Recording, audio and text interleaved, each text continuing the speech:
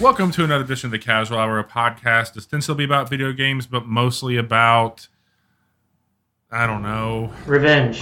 being bummed out, revenge, sad times, dark, rainy forest. I don't know. We're going to talk about The Last of Us later on. I'm your host, Bobby Pease. Joining me, as always, the gamer on the go, Chase Kinnicky. That's me. And the gamer turned dad, Johnny Amazich. Gentlemen, It's me. Hello. how we doing tonight? We'll get into it. Tonight? Yeah. Great. This week? Tonight's fine. Tonight's okay. To date the episode, this is episode 173, correct? 173? Yes. 173 on June 24th is when we're recording this 2020, episode. the year of our Lord Jesus Christ. The year of our dumpster fire lord at this point. Yeah, Just keeps getting better, guys. It just keeps getting better. Tired of winning yet? I'll tell you what, the last several weeks, we've been giving you updates on how we're doing and kind of what's happening in our worlds here at the show. And as we've discussed, like just to give a recap, obviously we were all quarantined during the pandemic. We are continually standing up against any sort of injustices out there, and we do believe that Black Lives Matter. But this week, it's interesting because I feel like, our show in its nature is supposed to be a casual hour, which it never is an hour, and it's never quite casual these days. And the thing that we continually have to do is use what little bit of voice we have to talk about things that we are against. And tonight is no different. And I'm just going to say, I'm fucking tired of starting episodes out having to address toxic fucking behaviors and bullshit that's continually impacting. And again, our community that we come from and that we love with video games, we believe in. We think there's great experiences and great people behind it telling amazing stories, but it's also been a community that has had struggle in the past. And tonight, I think what's different from our recent episodes, we're talking about things like pandemic and public protests and things like that are working on a national or sometimes even global scale. This one is definitely hitting closer to home, which we're no strangers to. Like you mentioned, we've gone through Gamergate stuff and all sorts of bad video game things going in the past, layoffs and things like that. And we've in fact gone through this before. Multiple counts and calls for sexual assault and bad behavior by people in the gaming industry, in the games journalism industry, and it sucks that we have to keep doing this, but it keeps happening, and it's worth talking about, and it's definitely worth listening to these voices that are these victims. For sure. Yeah. And it turns out people of any type of influence, be it video games or comedy, other forms of entertainment, or really just anywhere where you might have a position, you get shitty people who take advantage and do terrible things. And it's never fun to learn about. There are more than just the people involved in the incident that are really upsetting and not cool. So, we obviously are opposed to and stand against. And I think if there's anything good to come out of this, it's that these voices are speaking up. Yeah. That, people are being held responsible in some way. The people who were at IGN, the editors at IGN that were doing some really terrible things, they no longer work at IGN. For a while they haven't now. worked at IGN for a while. Like 4 years? It's not like, 2 years? Yeah. It's not like it was from this, but they're being publicly called out now. Well, it just shows how long those negative experiences stay with you. Sure, absolutely. Even if, especially if you just keep them inside and don't really tell anyone about it, it can still fester and cause you great harm. Yeah. I know you guys are sick of hearing about Destiny, but the Destiny community this last week has gone through multiple some of the bigger streamers for Destiny 2 have been called out for sexual assault and inappropriate conduct, and wow, those people have actually gotten cut off from their teams and gotten pulled from various sources and sponsorships. So it is good to see that some form of justice is coming for these people who do this harm. And I think that is something good to take from this, even if it just feels like, because it can feel like, God, another bad thing happening in 2020. We just went through a pandemic. We're still going through a pandemic. We just went through protests. We're still going through protests. Pandemic numbers on the rise, too. Yeah, great. Yeah, today was apparently the highest, the most new case, confirmed cases, most new cases in a day. Yeah, I know. Well, hey, if we just stop testing, sure, no more cases, guys. I mean, that's just math. I've been trying to. If my audio's coming across weird while we've been talking about this, I've been trying to tweak a few settings as we've been recording here. But apologies if this is too loud, or I'll try and fix it when I'm recording. But the last thing I'll just share my thoughts on this would be, it's important to believe people and to give them a platform to share their stories and to feel safe doing so. And that goes across the board for any. Getting better and having tough conversations and leaning in. And, here in St. Louis, there's a lot of this happening right now also, which is not great. And we want to make sure that to be there for each other and to give. And that's got to change. And we don't have all the answers here at the Casual Hour. We're three white dudes here in the middle of America that really like video games, but we also have a conscience, and we have. Right. So with that in mind, like, we definitely wanted to acknowledge it at the top of the show, let people know that our thoughts are with them, that we're definitely listening, that we're believing them. But at the same time, we know that we also are going to do what we do, which is make a video game podcast that is stupid and make fun of Johnny. And we promise to do that. Yep. He makes it so easy. I really do. Yeah, making fun of Johnny is what we do best here at the Casual Hour. Outside of making fun of Johnny, we do tend to talk about video games, and this is a What You've Been Playing episode, which means that we're going to tell you a little bit about what we've been playing and then what we're going to be doing outside of that with news. And we'll come back together and tell you more about it. So, Chase, you've continually been keeping an eye on that itch bundle, looks like. I think that's generous. I realized today that it was recording day and I hadn't played a new itch game. Thought I need to fix that. So I played one for about 10 minutes. But it was one that I was aware of. So it's not like I'm giving it an unfair shake because I at least knew something about the game beforehand. This is published by Double Fine, and it is called Nog. Came out a few years ago. I think this has been free 2017, sorry, on other platforms too. Yeah, this trailer was from.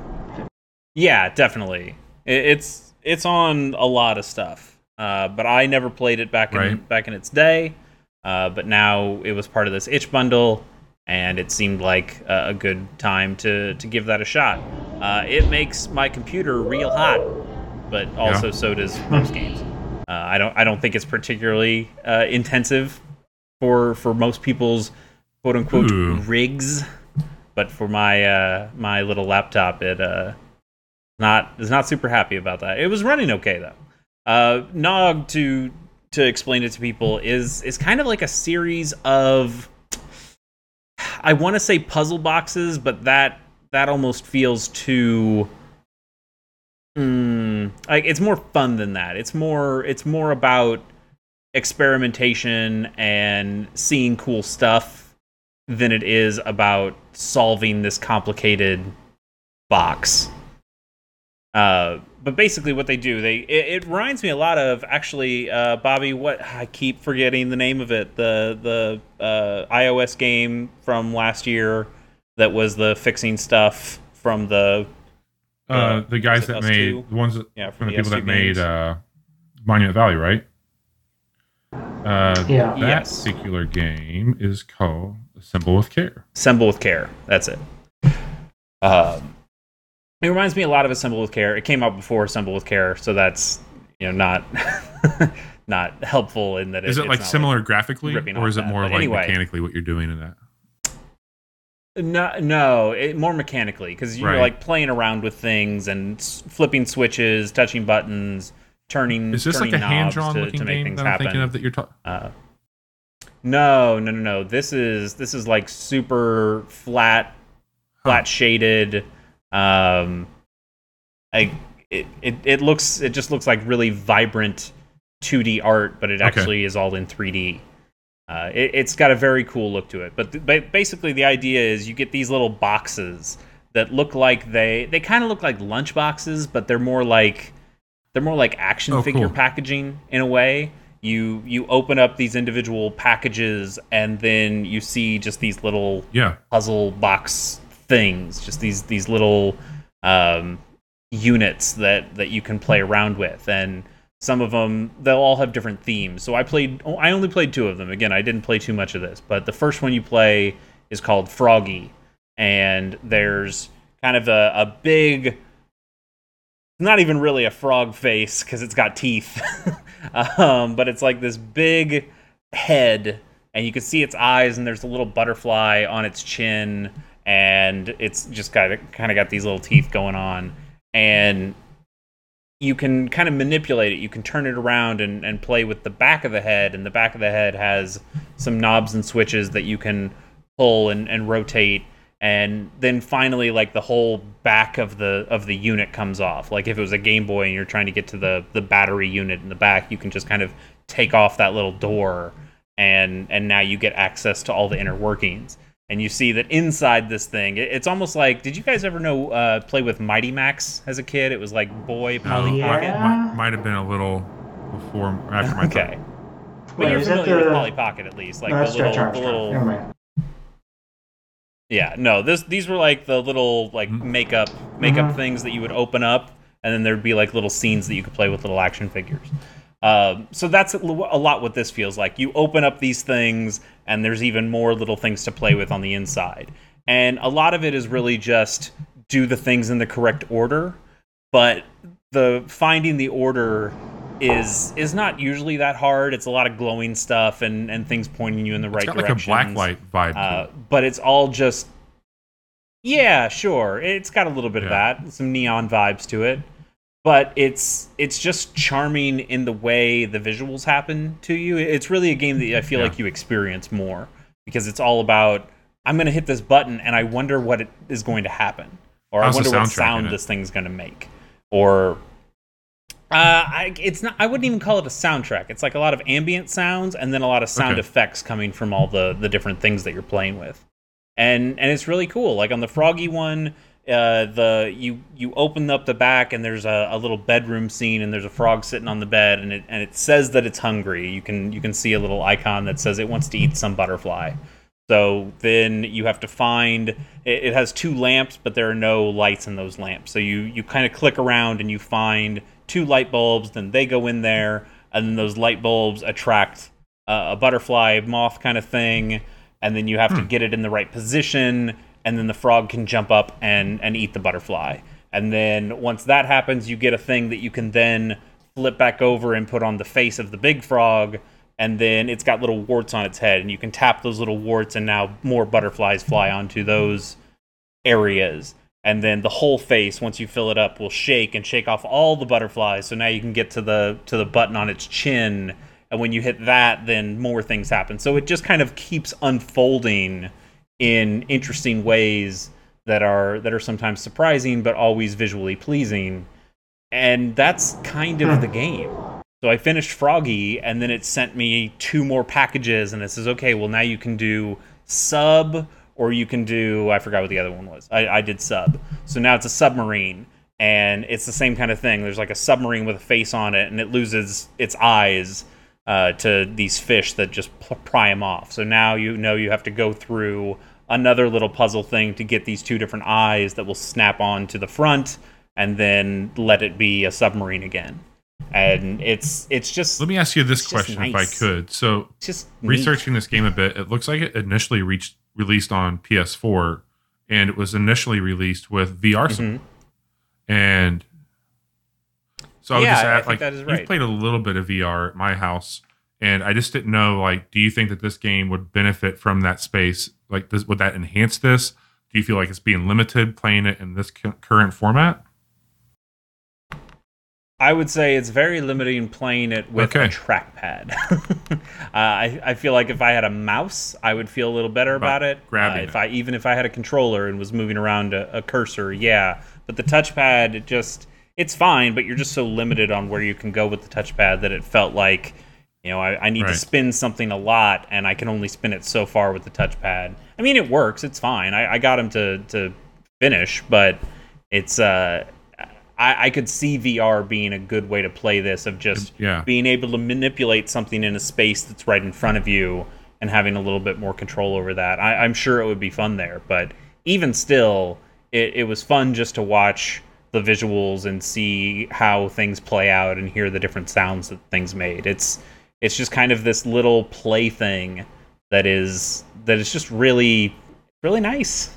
I had a good time with it. I'll probably play a little bit more and see more of those. So this game also looks like it's available on a lot of platforms now after its initial release. It's $3 on iOS. I imagine it's probably the same on Google Play. I think it's $15 if you're purchasing this on Steam. I think it's also $15 on PlayStation if you're grabbing it there. But maybe on an iPhone or an iPad, that might make more sense to what Chase was talking about with interaction if you wanted to check the game out there.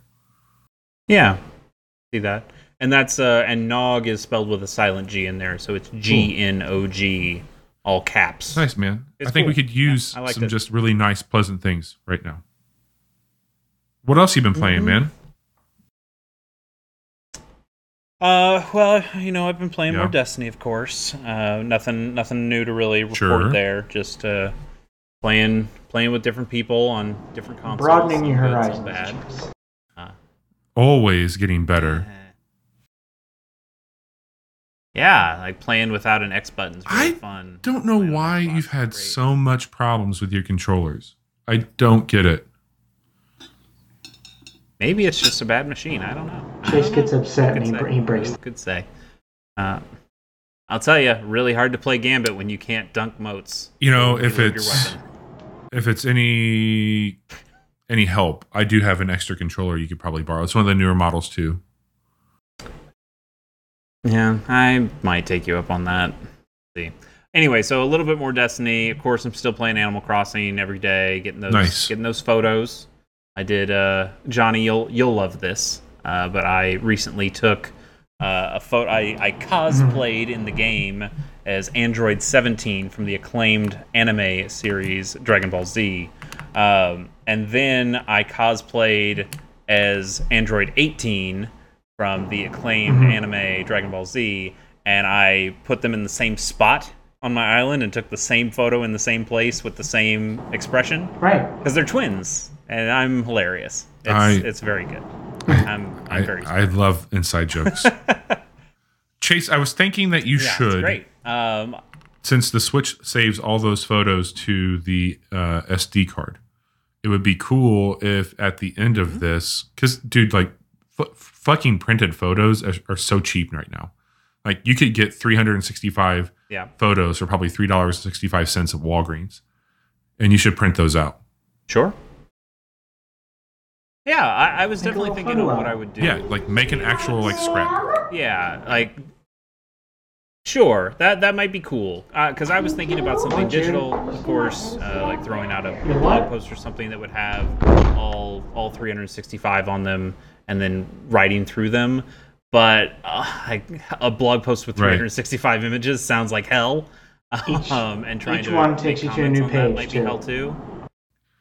You could make a photo book to give away as like gifts. Yeah, who knows? That might be neat. I'll figure out something to do with it, but I do plan to have 365 photos at the end of this and do something with them. But that's been fun. That has kept my interest in the game more than anything else in the actual game has. I sold turnips today, so I'm still going on that. It's been a couple weeks since Crazy Red's come to my.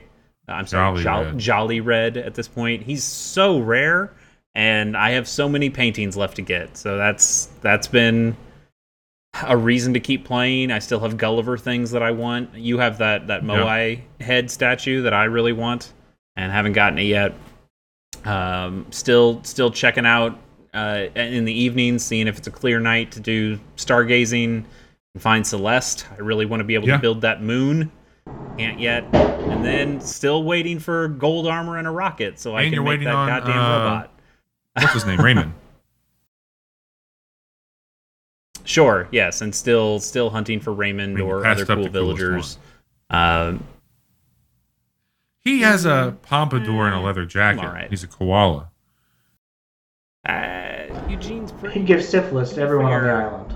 I said I would take him, and you said no. Because it's then, okay. what if Raymond would have been the next one and you wouldn't have got him? I would have never forgiven myself. You're right. And Eugene is a smug ass panda, and he would make it harder for smug ass cat Raymond to come to my town. So it made sense to leave him, but anyway. So yeah, I've been doing all those kind of daily things, but the other game that I played, I played it over the weekend, and I'm more or less done with it, as are you guys, I imagine. Is the new. Okay, well, Johnny never. Well, I got sucked down. But yeah, we might talk about that later. But yeah, I played the new Pokemon DLC. I'm playing Pokemon Sword, which it does change how which rival you have for this new DLC, the Isle of Armor. Bobby, you're the one who's got Shield, right? Who's your rival? Poor bastard. That psychic dude who sucks. Yes. Is he psychic? He's like steampunk, okay. Johnny. Yeah, he's wearing a tie-dyed suit, but yet he's somehow steampunk.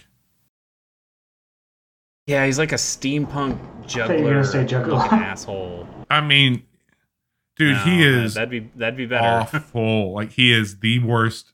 I'll say it. He's the worst Pokemon character I've ever encountered. Really? Is he worse than Swordbert and Shieldbert? Those guys are just dumb looking. They're stupid. Oh, man. This guy is...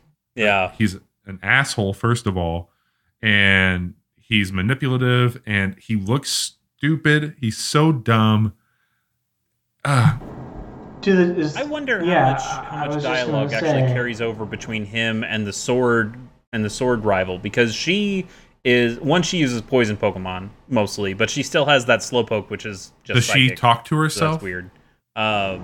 Yeah. Yes. Talks to herself. She's very self-conscious. She doesn't want you to be there. She tells you not to go to the dojo. Yeah. I mean, it's got to be the exact same thing then. Totally. Maybe. Yeah, I could see it being pretty similar. But I found her to be mean, but in like a funny way. And maybe that's just because her design isn't all that bad.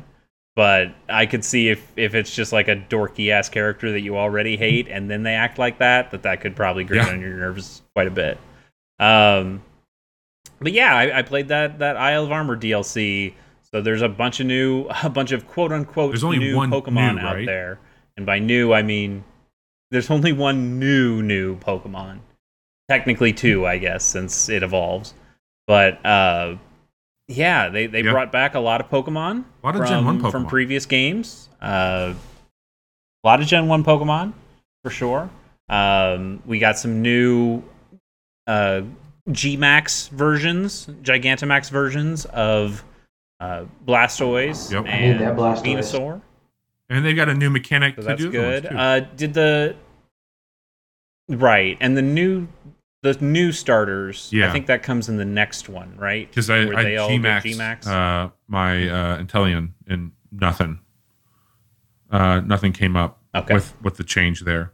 I was a little That probably you brought up a good point there, man. And like I'm playing this as well as I mentioned, like playing Shield. I did complete it. It didn't take much at all, but I got confused, and I know I reached out to you guys and was just like, hey, I thought that there was this or that, and I think the way that Nintendo sold this at the time was they showed both expansions. They did, and it made it seem much larger. Yep. I mean, I'm not feeling confident in the next expansion that it's gonna be more than what this is, because this is legitimately like So there is some stuff that's out there right now. I know there's some Pokemon YouTubers out there who were able to data mine some of the stuff and see a few of the things that are happening in the next one. There's going to be, I think there's like 119 new old Pokemon in the next expansion. So there's going to be even more of those older monsters to catch. We know that there's a new Reggie legendary Pokemon out there, or maybe two new. I think there might be two new. We know that the Kanto birds, Zapdos, Articuno, and Moltres, they're getting G-Max versions, or not G-Max, Galarian versions of them. We know there's a new legendary deer kind of thing in that. So I think the second one's going to be a more substantial expansion than this one is. But the thing I told you guys is I think this is probably a really great expansion if Sword and Shield is your very first Pokemon game. Because you'd have just so much more to do. There would be new Pokemon that you could go out and catch that would be the first time you could catch an Abra and level it up, and it would be the first time you can go after some of these kinds of Pokemon that you just didn't see in the original Sword and Shield. But for people like us who have played those previous games, who have Pokemon Home, who've transferred all those things over, and we can send them back and forth at any time through Sword and Shield, there's just not really an incentive for going out and catching those new Pokemon. I agree, man, and I think that we all got pretty excited when we saw that finally Game Freak was going to go the route of, we're going to do small doses, we're going to add more into this game to sustain it, rather than like the ultra version that we've done in the past, where you're basically buying the same game with a few little added changes to it. And when I heard that, I was thinking, great, there'll be more stories to tell, because traditionally with DLC, there's some new mechanics that go into it. There's expansions, like, yes, you got to go to the Isle of Armor, which I thought was going to be another whole landscape. Yeah, for sure. That would also have the, what's the zone called? Wild Zone? Yeah. I didn't realize that it was only a wild zone. Yeah, it's just all wild area, which is kind of cool. I don't necessarily mind it, but it did feel a little. It felt like it limited their design of what they could do. There's nothing to really hop over, or there's no like obstacles in your way. It seems you can get on your bike and just ride everywhere at that point. I think that's also my problem, is that this is really.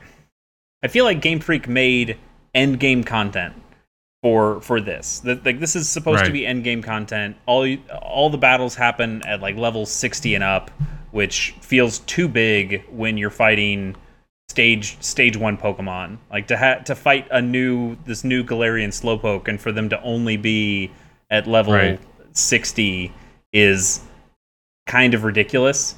But so in older Pokemon games, if you beat the Elite Four, it would usually open up a new segment for something for you to go play.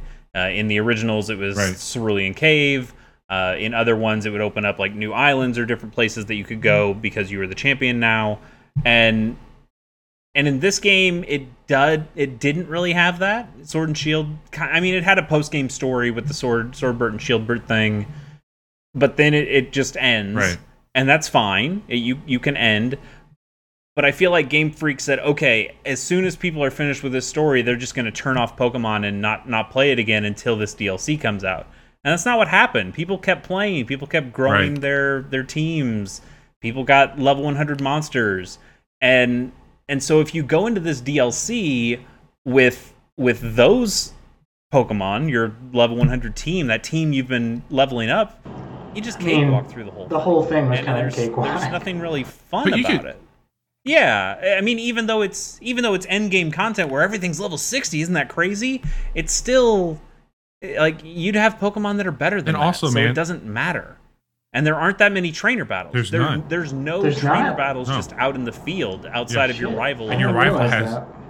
Well, you 'Cause have it's all you wild do fight area. the one. You fight Mustard, but outside of Mustard, you've got Right, but the one thing that they're gonna have you do is you go through like 5 floors of fighting to evolve your Cubfu. And the thing about that is that again, when you get Cubfu, he's like level 10, I think. But you go out and you right. Like, hey, everything's level 60. Here's a level 10 Pokemon. you put him in your party, Cool, you fight I like guess. 3 things, and he's already like halfway there. And Yeah, like you fight one thing and he's already learned 4 moves. I'm like, okay, that's weird. And then maybe no, you're okay. I was gonna say, like, to Chase's point, people kept playing this game, and what they were doing is they were playing fucking raids. And every time you do a raid, you're getting a shit ton of EXP candy. And so everybody's sitting on this bucket of like EXP candy. They get this Cubfu. They're like, oh, we need to be level 80 to go up in the tower. Cool. Boop, boop, boop. Done. I'm 80. I walk up here. I one-man this whole fucking tower, evolve my Pokemon, and now it's like, well, what did I need this armor of protection for again? That's the big thing. Like, I would have loved like something to use it in. Yeah, it does feel a little pointless at one point. So you're right. They give you this criminally under-leveled Cubfu for this expansion, and then at one point they just spike the level up and say, well, he's got to be. Yeah. I think it's actually level 70, but still, it's like it needs to be level 70, and you probably couldn't get him there if you were just fighting regular normal battles and going through the story stuff. So.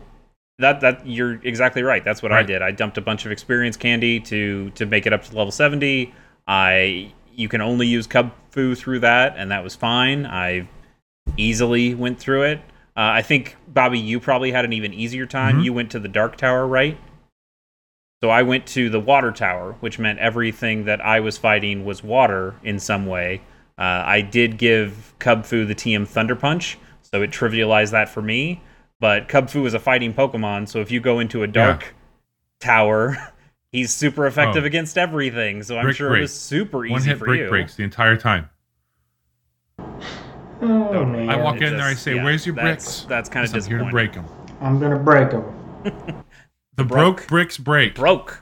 And then you get your evolved form of Cubfu, Urshifu, and there's a different version depending on which tower you go to. Yeah. So I've got the water one that does like a rapid strike attack and has a bunch of speed. Bobby's, yours is like a super powerful dark move, I believe, and is pretty more fucking focused on brutal. attack. And then they also have different, they make you go through the Gigantamaxing of it where you learn how to use the soup, the mushroom soup. And I did see Mustard, he has Urshifu as well, and his is the opposite of yours. So I got to see both of the Gigantamax, and it's literally just like, what color of hue do you want to come off of it when it's in this size? Which they could have done some cool stuff with like water and darkness there, but it's literally just like red or blue. It's just like the game. Yeah. So I think there's something. I enjoyed going through this. I enjoyed seeing a new area of Pokemon. I think the wild area stuff was cool in a way that people like the wild area from the original games, and so hey, it's a whole island full of that. It's a bummer that you don't have trainer battles in there. You don't have a lot of training opportunities there that feel good. There's a huge discovery mini game you can do to find a bunch of Alolan Diglets. 150 of them. I did not find. Did you guys finish that? 150. Yeah, 151 in total. What do you get? Do you know what you get from it? God, no. That's no, I don't know. You're getting a Alolan Diglett. I don't need it. Here's a Diglett. That would be just the fucking pits. I do think it's nice that they at least break the island up into different pieces and say, hey, there's only 7 Yeah. Digletts in this piece instead of just saying, I don't know, Good there's luck. only 51 around here. Good luck. I mean, I tracked down almost all the feathers in Assassin's Creed 2, so Yeah. Oh, I don't look like. Here's what I'll say, man. Like Pokemon's kind of like pizza. Even when it's bad, it's good. And how about when it's very filthy mouth and That's not talking good. about rape?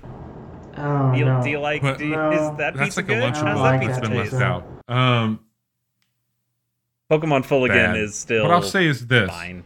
I Other did than that. enjoy being back in this version of Pokemon. I think Pokemon Sword and Shield is very good. I enjoy a lot of the quality of life stuff. I love that it's on the Switch. I think it does a great job of being on that platform. If I'm being less, pessimistic here about what they're doing, I think that it's cool to have another area to go to. It's cool that you can get these Pokemon. I would have loved a little bit more story, even if it was like a teaser into like the bigger expansion. Because it seems like this next expansion is a larger one. To your point, maybe Yeah. it would set that up a little bit with I like, need that new Articuno. yeah, So here's what I wanted. I don't think this is necessarily a bad DLC, and I think it's especially a good DLC if you played Pokemon Sword and Shield in a very specific way. If it was your first one, if you didn't play too much after the content that was in the game, so your Pokemon are probably around level 60 or 70 when you start that DLC. I could see a person like that having a great time going, oh man, isn't it great that some Pokemon are out there? Wow, there's just an Alakazam out on the field. I don't have to trade it to be able to make it evolve. That's awesome. I could see that being very exciting. What I was looking for, and I'm sure it would have gotten Pokemon fans to revolt, because they've kind of revolted about this thing in the past. Doesn't take much. I know. Very true. I was looking for the Fallout 3 original couple DLCs. The Operation Anchorage, I think is its name, and The Pit. Those two DLCs people did not like because when you started Bethesda those bad. DLCs, they took you. Well, yes, Bethesda is bad. That's true. It's a very true statement. But when you started those DLCs, they would take you away from the wasteland. You went to this completely separate part of the map that this whole DLC took place in, kind of like the Isle of Armor. And all of your stuff was gone. You had to start over basically from where you were. You still had your perks from before and any level ups that you had, but you'd have to, it was on-site procurement, OSP. You're totally Solid Snake out there, where you just had to find new shit and use that to go through the DLC. And people didn't like it because I built up this big character from hours and hours of gameplay, and now you just forced me to go through whatever the hell you wanted me to go through, and that sucked. But I think that would have worked great here, where this is just a mini Pokemon experience. I can't bring over all my level 100 dudes because that wouldn't be fair. That's if ridiculous. you were brand new to shouldn't be able this, do Chase, that. if you just purchased Pokemon Sword and Shield and you got the DLC with it, my question is, are you able to immediately get to that train station and go to the Isle of Armor? So I don't think so, because they talk about the champion Leon. I think you'd still have to beat Sword and Shield. and that And makes this also- next. I'm not Go sure. ahead, Johnny. Everything's so much more high level than what you'd be to start with, so Well, Right. the whole wouldn't make sense. wild area does go to 60 once you get to a certain point. But my thought here is I don't know if you guys felt this way, and Johnny, I know that you're still pretty new into it, but it comes across as like you've not played 80 hours of Pokemon before this. Yeah, at it's the end of still the day, handily stuff. this game is targeted towards a much younger audience, primarily. You're not wrong. So You're not wrong. I don't know. I think that, It's still real to me, damn it. yeah. Look, man, this is a Pokemon loving podcast. Yeah. I think we just kind of have to accept that Pokemon will never grow up as much as we have over the last 20 some odd years of playing these games. Tim. Maybe. Let's wait until further in the news. Maybe Pokemon did grow up into a game full of very complex mechanics. But yeah, I just feel like personally I would have liked And it's Game Freak has done it in the past with other Pokemon games, other mainline Pokemon games, where you basically just start over. And you have to make a new team, and you have to play through to some point, and then at that point they say, okay, you can bring over whatever you want.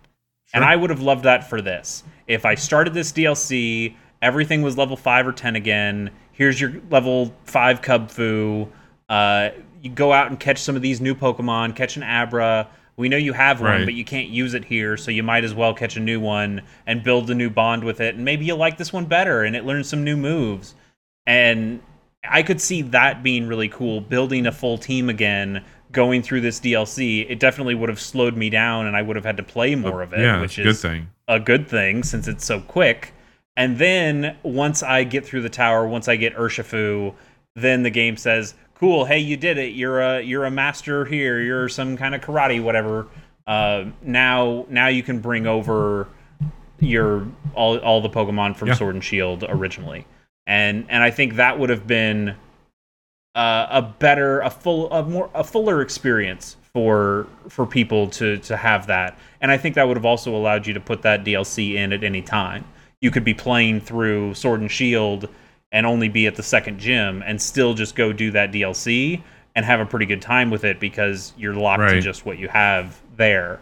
I know people wouldn't like it because people want to take their Pokemon wherever they can, and if they're limited with their Pokemon at any point, let's throw stones about it. But that's kind of what I was looking for. Something. My favorite part of Pokemon is that early game where I have to struggle a little bit. I have to play with not optimal Pokemon that don't have optimal moves that match their type, and I like that little struggle. And this had none of that. At one point, I just said, okay, well, let's bring over a level 70, and it burned through all the content until I got to the tower, and then I just had to use Cubfu. Yeah. And I was like, well, okay, that's it, I guess. And I think the next DLC is going to be the exact same way. It's just that it's going to have more legendaries to catch. So that's fine. I don't mind going out and catching legendaries, but you're not going to get my time and attention like you would with a new Pokemon adventure. And I think that's why I've been going through these ROM hacks, is to go on new Pokemon adventures, to have that time that I love of building that team. Like Johnny and I didn't even play a game. I was just like, Johnny, what should my team be? And we were talking about building a little Pokemon team of 6 and talking about type advantages and type coverages. And that was really fun. And then I wanted to go play a game and play with that team. And this didn't give me that opportunity. It was, hey, do I have anybody who's around level 60? No, I've got some 45s, I got some 70s. I guess I'll just play with the 70s because I'm not going to get my ass kicked with my 45s. I'll just use the good ones, I guess. And it just trivialized everything. And that's kind of a bummer. Because I think what they had there is kind of cool, kind of interesting. It just didn't give me an opportunity to engage with it like I feel the same way. I think that you speak for all of us in that sense. But it's definitely worth checking out if you got it. Check that stuff out. Urshifu is cool. Urshifu's cool. Get it for him. It's not super expensive. And if you get that season pass thing, you'll get both. And the second one looks like it's more substantial. That comes out this fall. Right. Well, that brings us to the lesser fun conversation. I don't want to do this. You can't make me. You don't want to do this. I really don't want to do this. Spoiler warning. We're going to be talking a little bit about The Last of Us Part 2. Johnny and I have been hanging out playing this game since last Thursday night. Yep. To kind of put it in perspective of where we're both at in the game, I am ahead of Johnny by several hours at this point in time. We're both right over. Well, Johnny's just over the halfway mark, and I'm a little bit ahead of him there. About how many hours would you say that is? I'm at about 14 hours right now. Yeah. 14 hours? I would have completed the first game and then some. But hey, that very first good. It's one of my favorite games ever. For the audience listening, Chase is bitter, but he's not played anything with this game, so his opinion's not valid. Sure, I've read multiple That doesn't reviews, count. Though, so I've got some. I understand. Doesn't count. Bobby. Well, I'm gonna let you guys talk most of the time. So all day today, not just because we were going to be recording this podcast, but because I reached a very upsetting moment in the story last night. Yeah. And this, I agree with Chase on this one. This whole game is a series of upsetting experiences. And so I have been looking forward to this game since it was announced. Last of Us Part 1, as I said, I would rank it easily on most days in my top 10 games ever played. And this one, I'm having a hard time thinking of the words to say without coming across like I dislike the game, because that's not. Oh, do you want to tag me in? I have no problem saying those words. Sorry, continue. It's just it's a very emotionally draining, brutal, stressful experience while I'm playing it. Yeah. Can we back up a little bit? What do you like about The Last of Us? What is The Last of Us?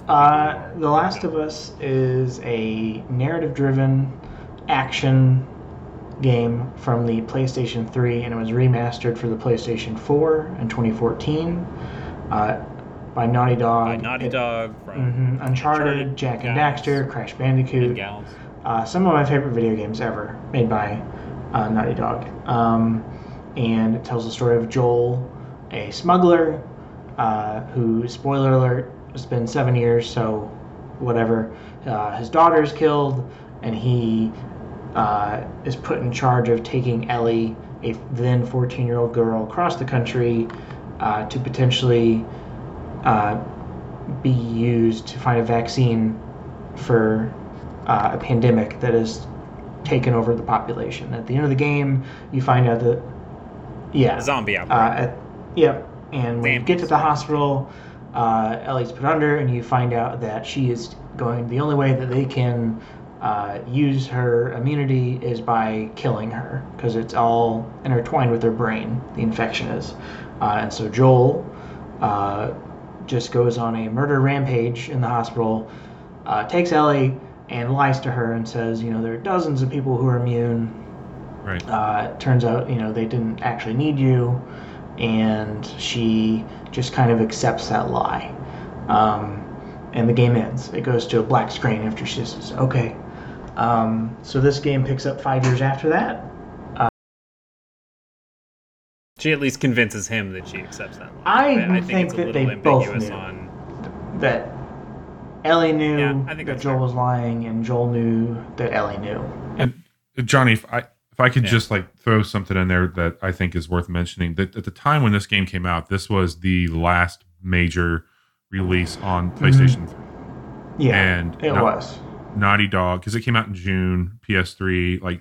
This game launched right around the time that we found out about the PlayStation 4. Right. I borrowed someone's PS3 so I could play this game. Same. That's how badly I wanted to play it.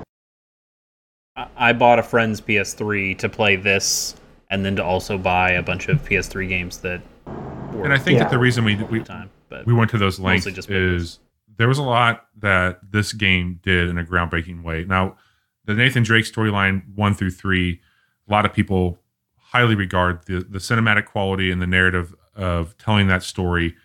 It's Indiana Jones. And I mean, you've played that game, you know what they do. They've got some sweeping camera movement, some one-shot stuff, some really cool over-the-shoulder. They transition from action to intimacy very nicely.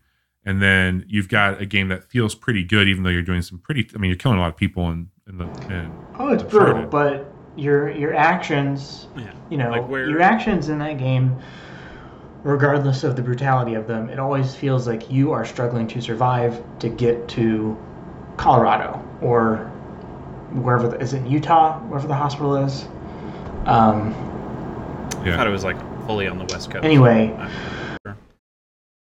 But yeah, like where Uncharted was Yeah. Indiana Jones, The Last of Us is closer to a Children of Men or a Book of Eli or The Road. I think it's probably the closest one to what people are thinking of, at least in terms of content and also tone to a certain extent. But there's something about the way that they presented that. Like it was, I remember the first gameplay of this and what the combat looked like and how intense it looked, and you're balancing between these really interesting fungal zombies, but then also these really ragtag, weird-looking faction dudes that are coming after you, and the presence of the hunters, and like so you had all this stuff happening in the game leading up to it. Where the story that you just told is great, but there was something happening at the time when the sun was setting on that generation, and this game was coming out that drew people into it. I mean, 3 of us just now said we figured out a way to get a PlayStation 3 to check that game out after an entire generation. And so this was a monumental achievement in storytelling by Naughty Dog. And I think that to Chase's anguish right now, and to like your point, that was almost a perfect story that some people felt didn't need to go on. I didn't think it did. And Chase falls in that camp. And I think a lot of people felt that Naughty Dog had a story to tell. They put you in that world for 15 to 20 hours. You go less than that, man. It was like 12, 13. I didn't even play the DLC. Yeah. Like this, and the DLC is like more of like a prequel or semi-prequel.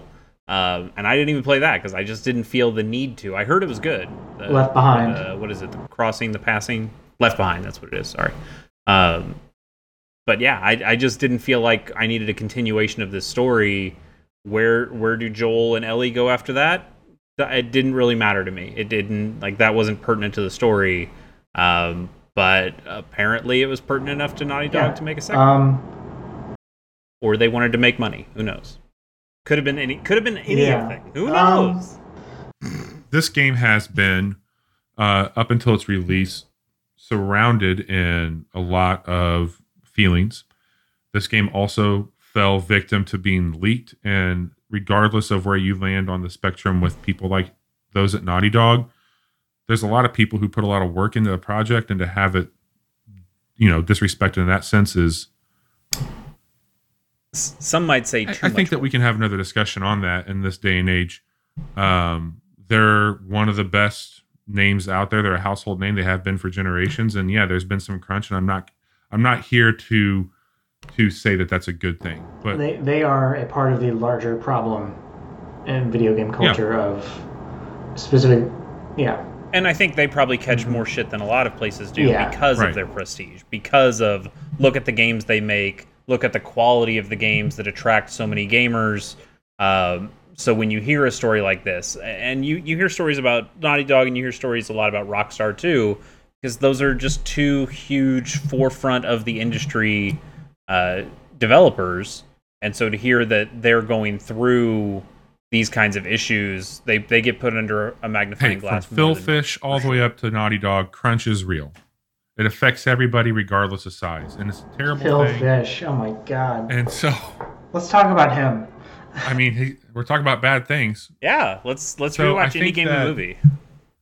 Johnny, you undersold just the importance of what the first game was a little bit, in my opinion, and I just wanted to circle back. Yeah, there were also giraffes. I undersold it? I said it was one of my favorite games ever. How is that underselling? I think Chase was trying to get you to explain this. Like, you can say this is one of my favorite games, and if I don't know what it is, I'm not going to really understand the importance of it. I mean, he gave us a bit of a plot summary. He gave us a summary of the story. Yeah, sure.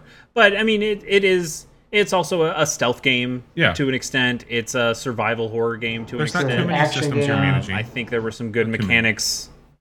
Some good mechanics of trying to balance stealth with trying to find materials, trying to pick your battles. Sometimes not like running away was the right option. The way that it built a rapport with Joel and Ellie over the course of a game, a girl who is not Joel's daughter but becomes basically a daughter to him. And how much that relationship means to the player as well, and also similar to The Road or some of those other kind of apocalyptic movies, you see the worst in people, and it's something that I guess I felt in a general way, but it wasn't put so pointedly until I was listening to an episode of Waypoint or Vice Games or whatever the hell, where they were talking about, a lot of people just said Joel was a bad guy at the end of that game because he did this selfish thing by taking Ellie away and not letting her have a choice. But at the same time, one of their just really salient points is that you've gone through this whole game with and experiencing a lot of people who had the solution in one way, in one form or another, and they were all full of shit. And so why should Joel trust that these people now Ellie wasn't are not given a full of choice. shit? And right, Ellie wasn't given a choice, but also Joel didn't give her a choice. And I think that was what some critics were saying is, let her decide if she wants to die for the cause. But I think in Joel's mind, she shouldn't get that choice because that should never even be an option. You shouldn't have to say that you could sacrifice your life for somebody who is probably bullshitting you if every other experience they've had along the way is a guide. Right. So I think those things made for a very powerful experience in the original Last of Us, and so I guess let's transition now to Last of Us 2. What happens now? You're playing as Ellie. Joel is in the picture to begin with, at least, and then things go from there. So this game, you're in Jackson. You're somewhat settled. Joel's in the picture. Tommy's in the picture.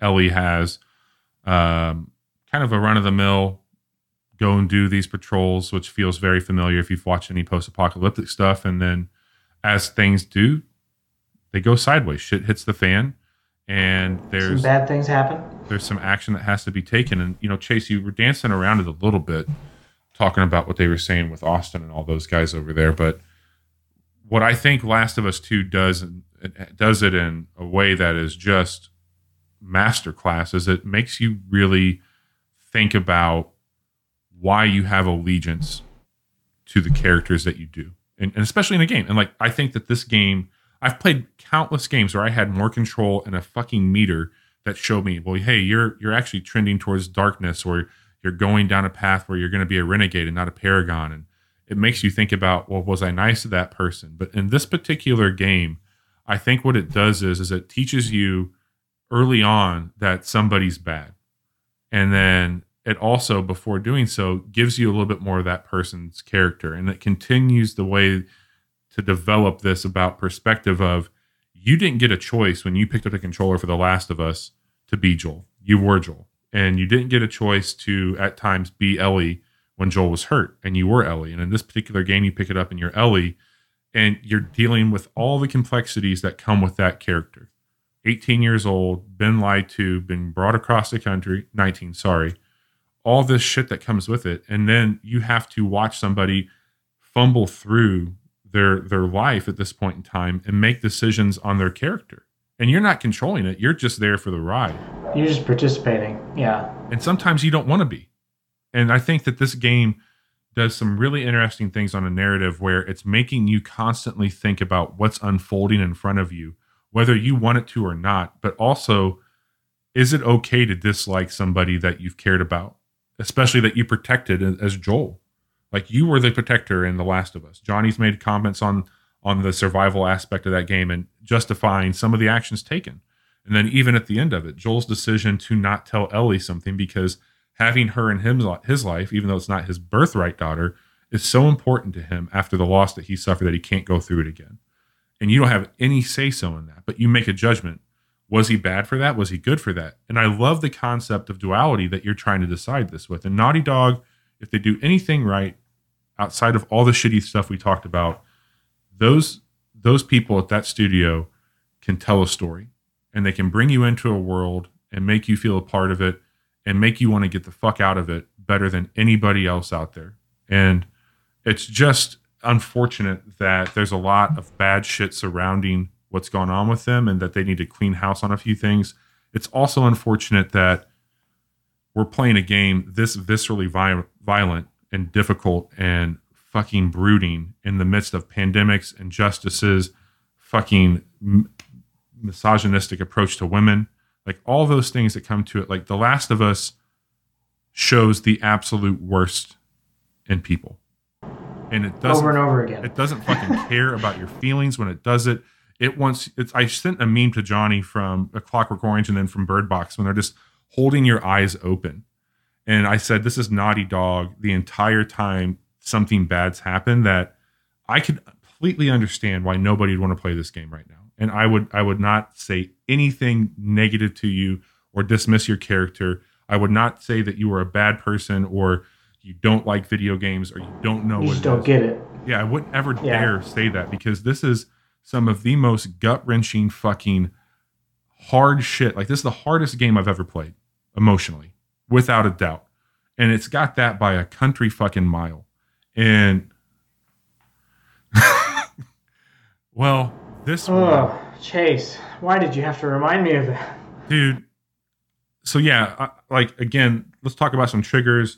Obviously, violence towards women, violence towards animals, fucking the violence in general. And that's the other thing too, though. But like, I've had this conversation offline a little bit too. And Johnny, weigh in here if you want to. Like, I could, and I talked to you about it, Chase. Like, I could play like a glorification gore game. Dude, I burned through Doom in like a week, and then I went right into Doom Eternal, and it was great. Right. I played lots of MK11 last year, but there's just, it's the grounded, realistic, just yeah, like this. I don't feel good while I'm doing this stuff. Like it.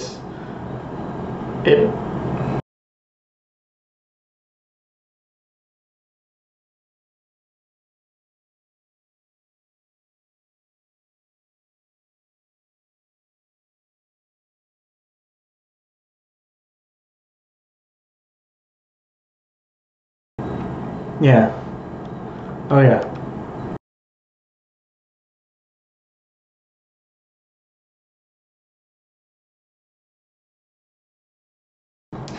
I'm fine. I'm totally fine. Yeah.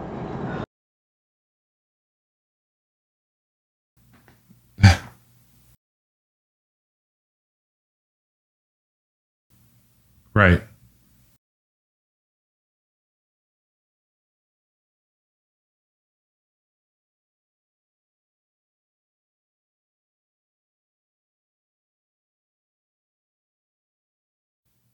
Yeah. Yeah.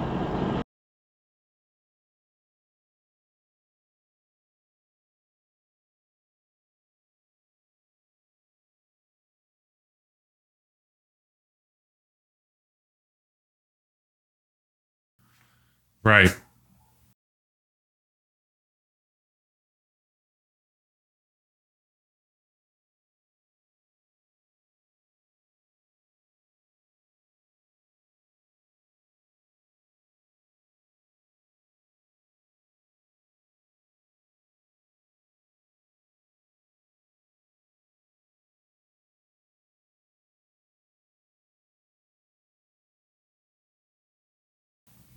Right.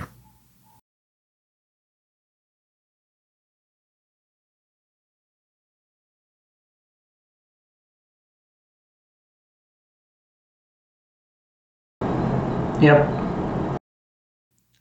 Right.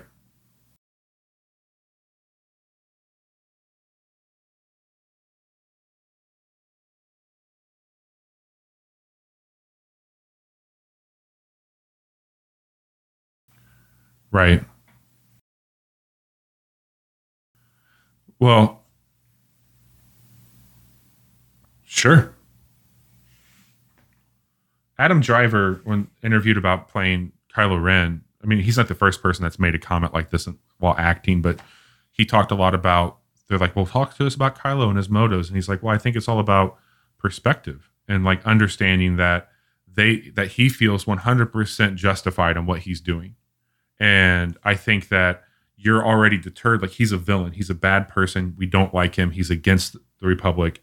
And that's any good versus bad scenario. Like, there's a justification. There is a conscious conviction as to why I believe the way I believe. And a lot of the times that has nothing to do with anything besides where you just happen to fucking come out of the womb and fall on the ground. and there's people here in this particular post-apocalyptic environment. They introduced a few new factions. The Fireflies were the big ones from the first one.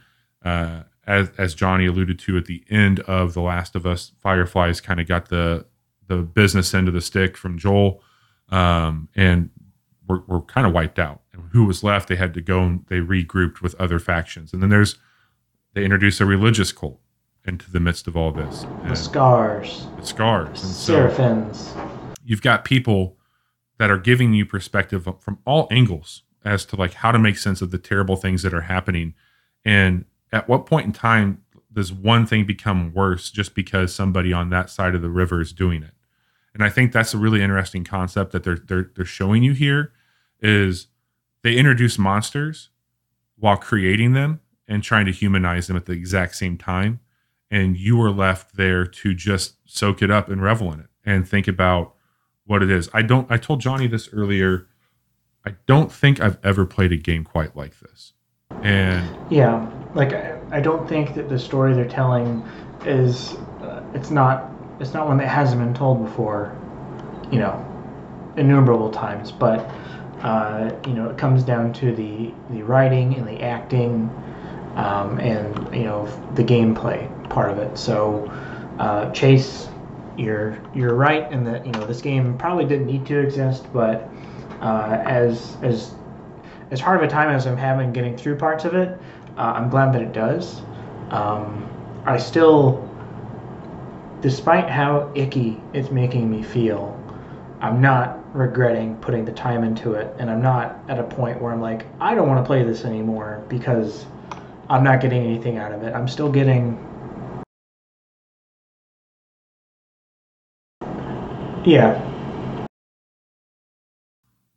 oh my God. Yeah, and sound design, the level design, yeah.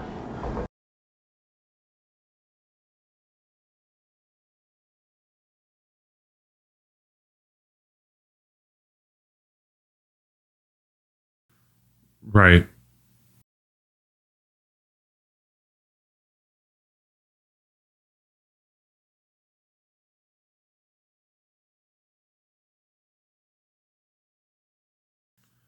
I will, like, as I wrap it up, like I'll share that I find myself thinking about the game when I'm not playing it quite a bit, and I want to see what's going on.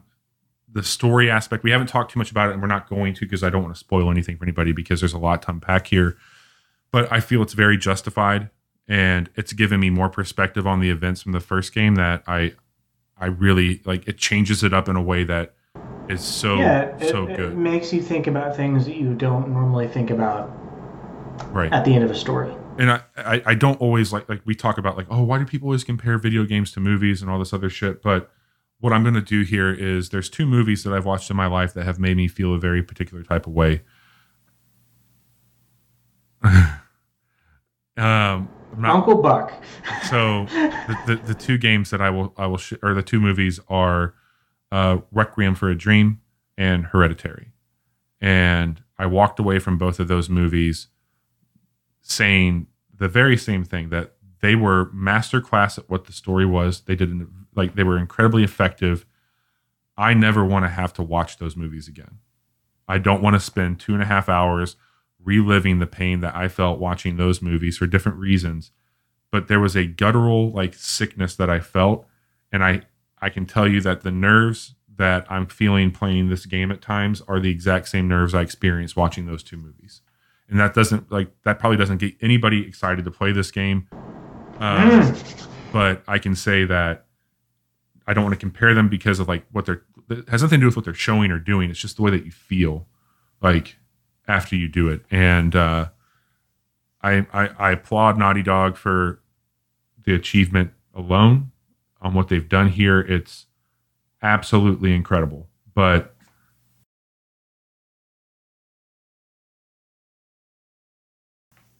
yeah. There's new enemy types.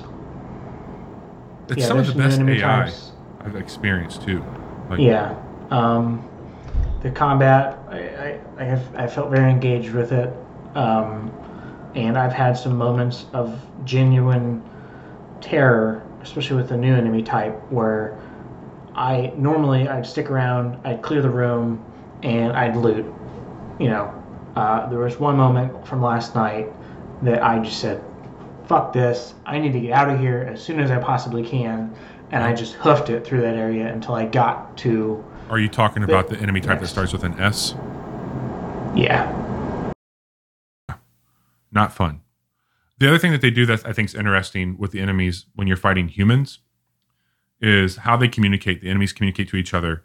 Like, they do that thing where, like, if you're doing any stealth game, you wait for the guy to walk, and it's like a very rigid, here's my path, here's my rectangle, I walk it very thoroughly. I don't look back, I don't stop, I don't get interrupted, I walk my path. You can plan it out and stab me. These people, when they're walking, they'll, like, stop and kind of, like, turn around and do, like, a backwards walk when they hear something or if they anticipate something. The way that their bodies shift when you come at them and the way that they respond to your movements is insane. But they talk to each other, and when you kill somebody, they'll be like, "Oh my God, Tammy!"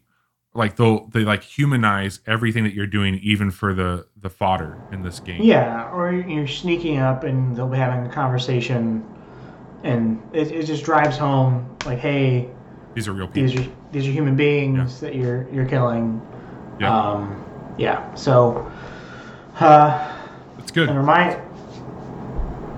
Yeah. But we can stop talking about it now. Thanks for enduring it, Chase, or at least entertaining it. You did very well.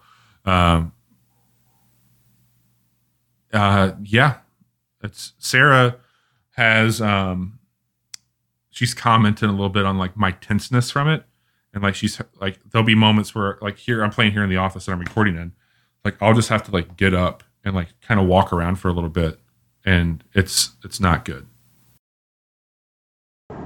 Speaking of not good, EA, Chase. Oh man. I would say maybe boring. Like it wasn't bad. It's fine. There was some interesting right? stuff. It wasn't bad. So yes, EA Play, as you might know, E3 did not happen this year. There was a little sickness thing going around, and they just decided to call it off. But yes, EA decided that we still wanted to show something, so they made their own. I mean, they've had EA Play in the past, but they decided to keep presenting EA Play, and they did it as an online stream video that showed up. When was this? It was a few days ago, handful of days ago. I think it was Tuesday. Yeah. Okay. And we got to see some stuff. Like they showed off some of their games. I think there was a real focus on new platforms and EA trying to bring their games to more people, and that was good. Even if most of it felt like, yeah, we're just putting all our shit on Steam because Origin, whatever. But you still have to connect to Origin for a lot of these games. Yeah, all these games you can already play on PC. Hey, now you can play them on PC, the real one. We mean Steam.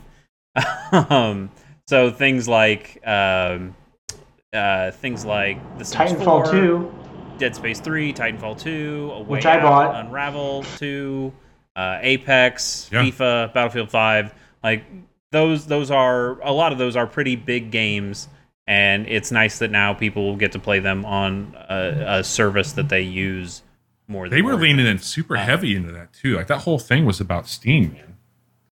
Yeah, a lot of stuff about Steam. We also got told that Apex is coming to Switch. It's going to have cross-platform play. That's this fall, right? Yes, I think so. Chase, do you have any desire to play Apex on your Switch? No, not on the Switch. Like, if I was going to play it, I'd probably play it on PS4, but I still just don't feel the need to play a Battle Royale game. You know what? Hey, Johnny. Yeah. How about this? If let's say the Pokemon Company makes a Battle Royale game, I think I'll play it, right? Yeah, totally. Yeah, we'll play that one. Why wouldn't we? I love playing new genres of games that deal with the Pokemon franchise. Weird. We'll talk about that later. So we did get a couple of new announcements. I don't think it leaked. I think they just teased it. But there was that Star Wars Squadrons trailer that came out. There was a leak. They said, "Hey, learn more about this Monday." They showed a teaser, and then during the EA Play, they showed a full gameplay trailer. Yeah, they like Bobby. Looks fun.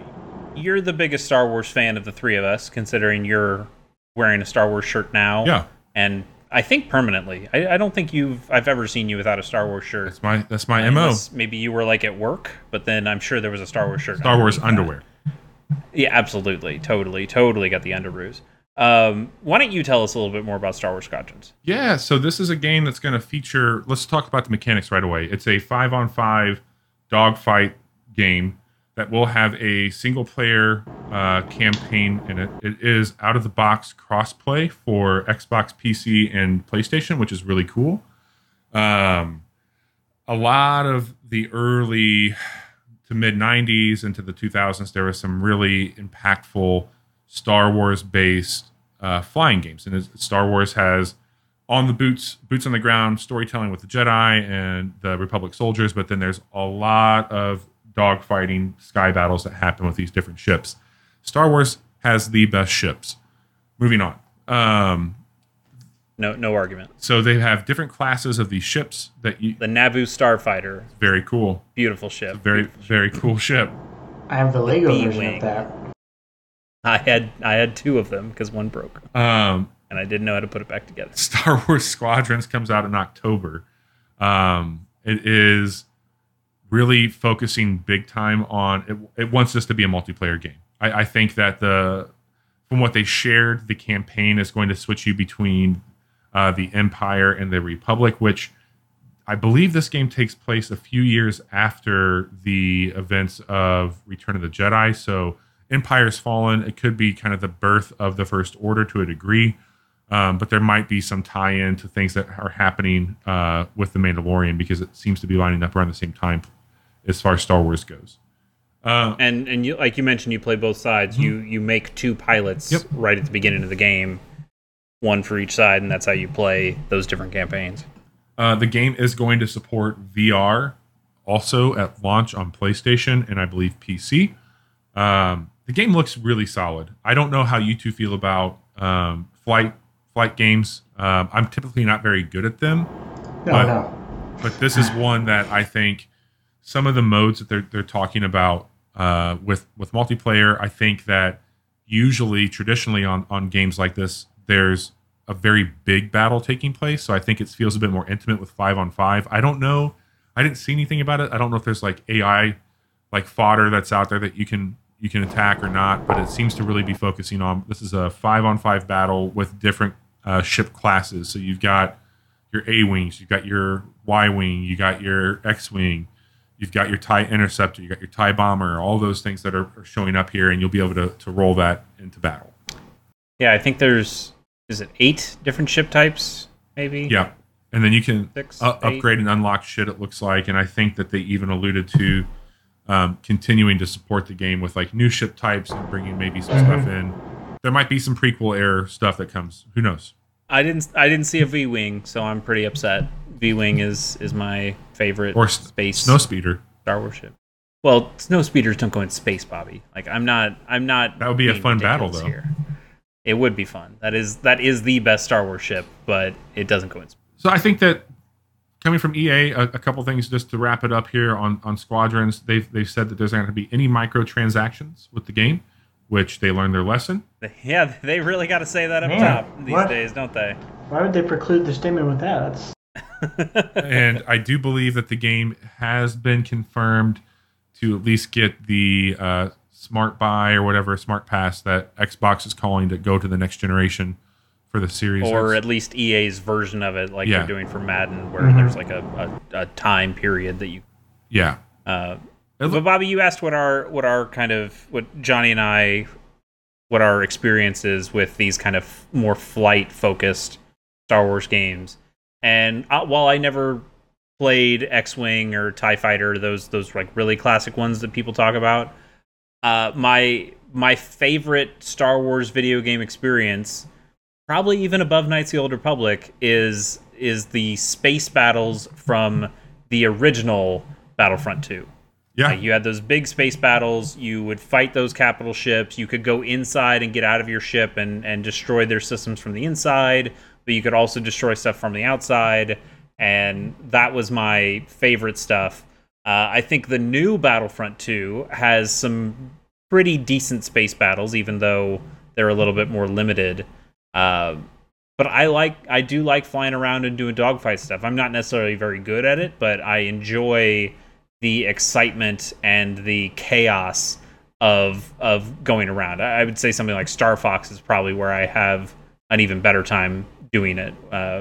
Star Fox 64 when you first fight Wolf, I think is one of the coolest parts of a video game that I've been a part of. So that's I'm kind of excited for this, even if it's not really going to be in a form that I can probably play it. Like, what'd you say, platforms? It's not coming to. Is it coming to consoles? Oh yeah. It's got crossplay out the gate. It's the 60. Okay. Maybe I will give it a shot. Yeah, I think that who the hell knows what the rest of this year is going to look like with releases. Shit just keeps getting pushed around, so I don't have as much going on in October as I once thought I would. And I think that this is a safe bet for me. Like, again, not my favorite type of game, but they might be doing some interesting things in that space. Like, I'm more excited about the campaign than I am about the multiplayer, and that's what they're really pushing. So I've been talking about EA Access, like giving it a try, and maybe I'll test it out just to get a crack at this. Yeah. Well, I don't want to keep going on about EA. It wasn't that exciting. There weren't a ton of games being shown that made me think, oh man, EA's really got it. You know, we got to see more FIFA and Madden and that kind of stuff. But there were a couple of one thing I think was a big announcement, and one thing was a big non-announcement. And the big one is that they heard us? ? We did it. We did it? ? Commenting Skate 4 on every EA Instagram post for the last 5 years. They didn't say Skate 4. They said Skate. They said, we heard you. We're making a new Skate. And that's it. Like, they said, it's not going to be here for a while. Right. We don't have a logo. We don't have a trailer. We don't have shit to show you. But we heard Early you. days. We got the guy who made the skates, and we're gonna make a skate. And all they had to do was say, "Hey guys, #Skate4," and then I think everyone would have been way more on board. But the fact that they didn't say Skate 4 does make me pause a little bit. You guys like mobile games? See, I don't think it's that. I think they at least know their lesson enough not to pull a Blizzard and do something like that. But a reboot, right? No. I think they are making a legitimate new Skate game. I just think that they're not going to call it Skate 4. Are they going to call it Skate because it's coming out on 2 generations beyond when the last one came out? I could see that. The Skate. Yes. Skate. Do you think that they were responding to the Tony Hawk stuff? Yeah, totally. To an extent. I mean, the Skate 4 stuff has been going on forever. So Tony Hawk 5 was such a disappointment. Yeah, I mean, there's been such a push though for this game for such a long time, and I know that there have been internal people pushing it at some points and have gotten shot down. I think Tony Hawk was probably a good push for them to go like, hey, sure, these guys are making a skating game again. There's hunger in that market, and EA probably saying, you know what? I think after all of these things put together, yeah, when you look at Skater XL and Session, much smaller games that are more aligned with what Skate was going for, there's definitely an appetite for. So we'll see. So that was the big end of conference announcement. It's very weird that this was their big one last thing when they had jack shit to show. Yep. But they said the word skate, and that's, I guess, what everyone was looking for, even if they didn't put the 4 after it.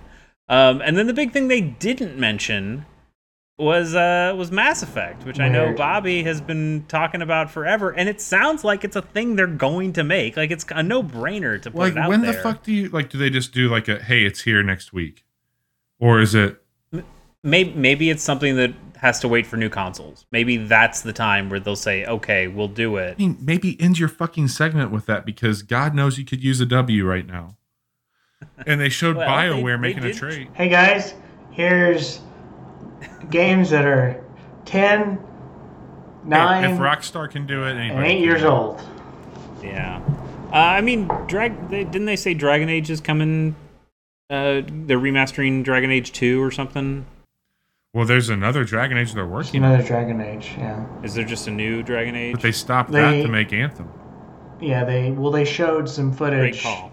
Like when they were talking about BioWare, it showed off some footage that looked very much like Dragon Age, Okay. Yeah. which Uh, there's only they're been doing one great Dragon Age game, so their track record's not. I really like the second one, but I know It's I'm in the fine. minority there.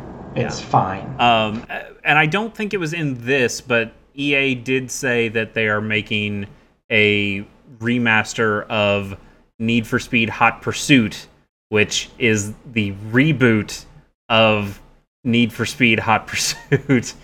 Gets a little complicated, but this is the Need for Speed Hot Pursuit game that came out on the 360 and PS3 and is fucking awesome. That game rules. So I'd be very excited to play that game again, and it sounds like it's also coming to Switch. Switch doesn't have a ton of really good racing games.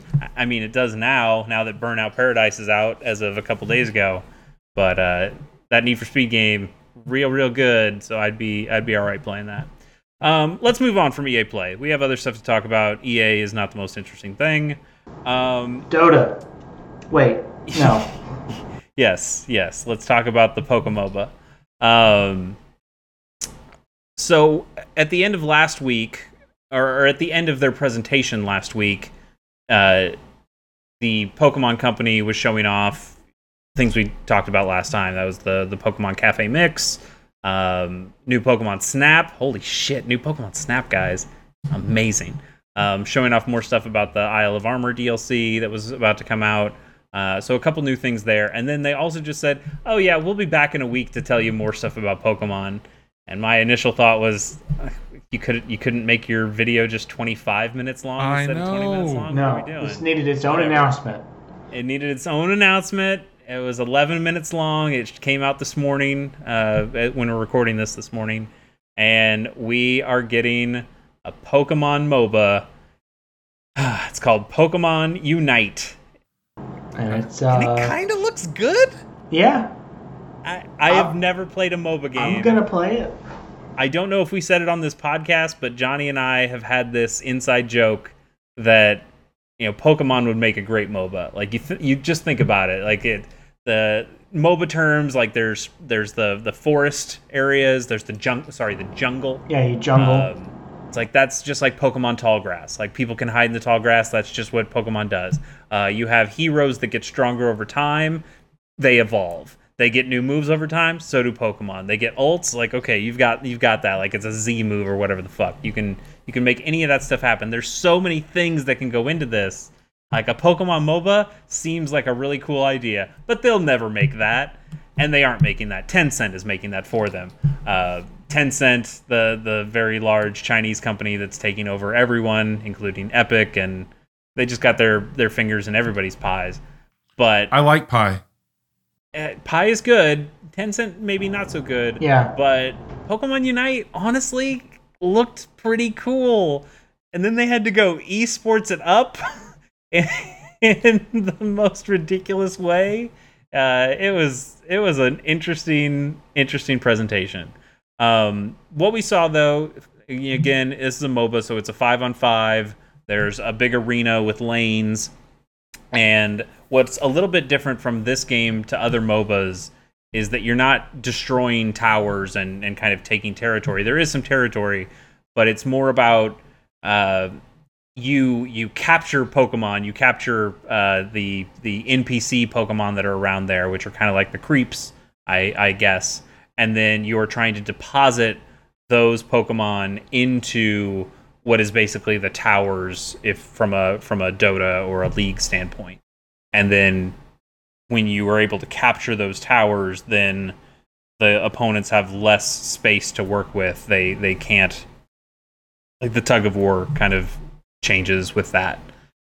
It seems interesting. It's got 10 Pokemon that they showed off that you can play as right now.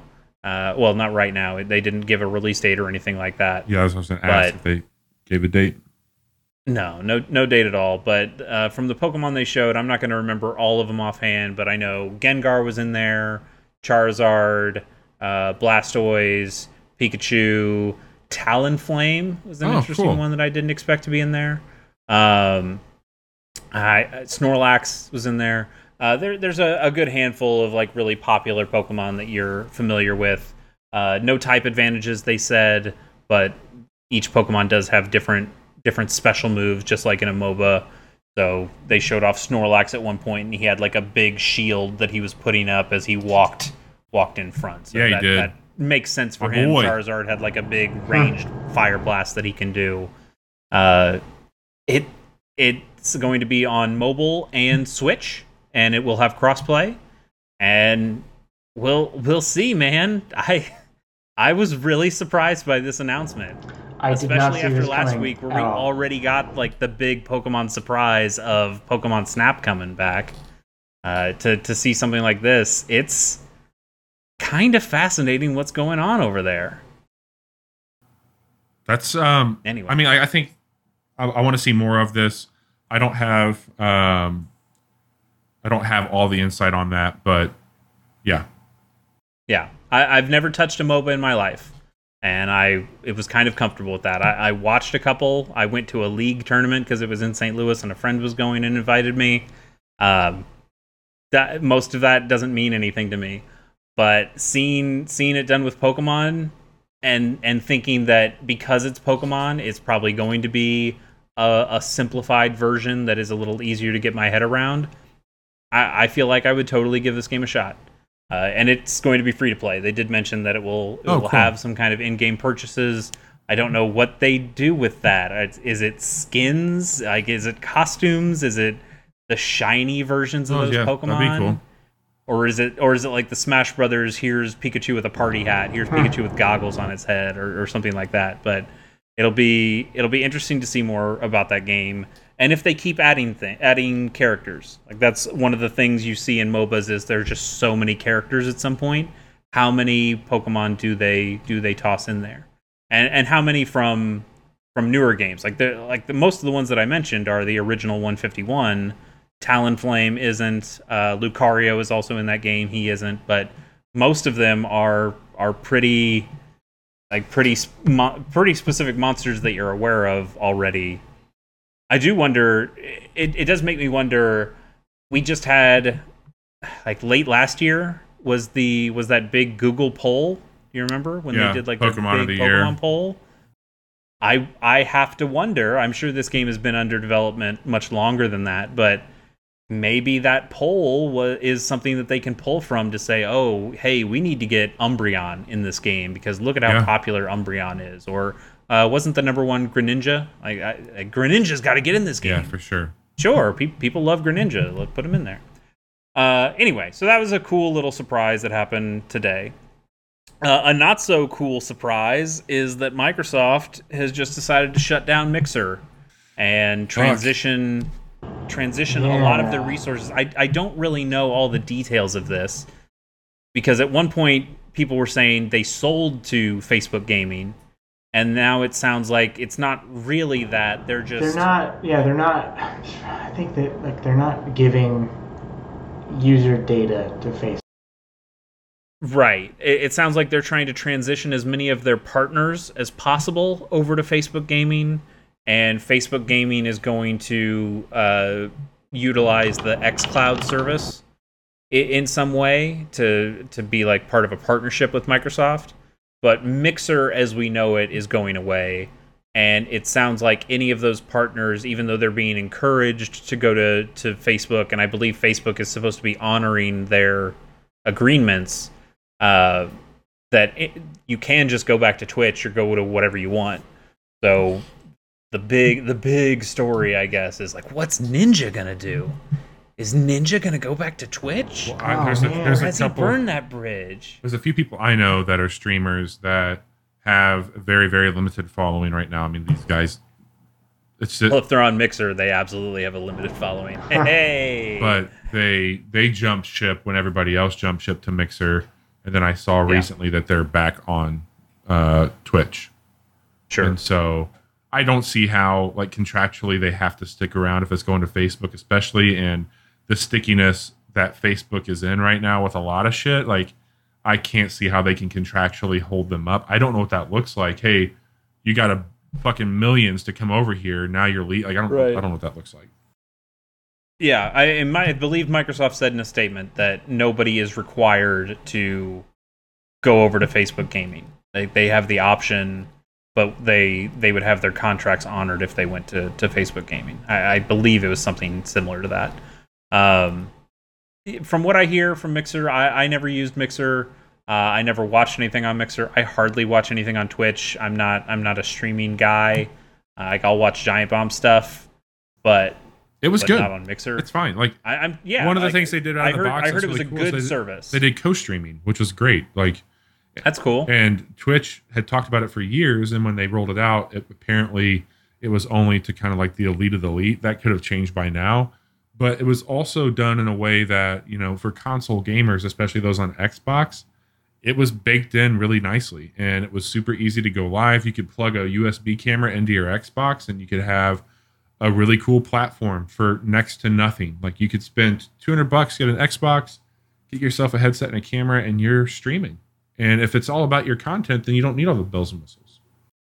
And it sounded like they also had pretty good moderation there, which is something that Twitch continues to struggle with. I think there's a blackout on Twitch right now. There definitely is, yeah. And Twitch, I think, just put out some more rules of how people, and by people I just mean women, can dress on there. Yep. They're putting all sorts of restrictions on what you can and can't show that really doesn't apply to guys. And it can I just show? like Can I get on Twitch and show my man nips? Yeah, probably. No problem. They're cool with that. And I mean, I guess it depends on how hairy they are. I mean, You would think, looking at my beard, that I got a little bit of a forest on my chest, but really, Let's move on. What I think I'm most interested in now, as a person who doesn't actually really care about streaming services all that much, is what does this mean for the Xbox Series X? Because Xbox One, Xbox One X, they had, like Bobby, you were mentioning, they had that ability just to stream out to Mixer. I think it's gonna be Not Twitch. going to have that option. I think it's Twitch. Like, do you think it's Twitch? Do you think it's Facebook Gaming? no. Or maybe it's both?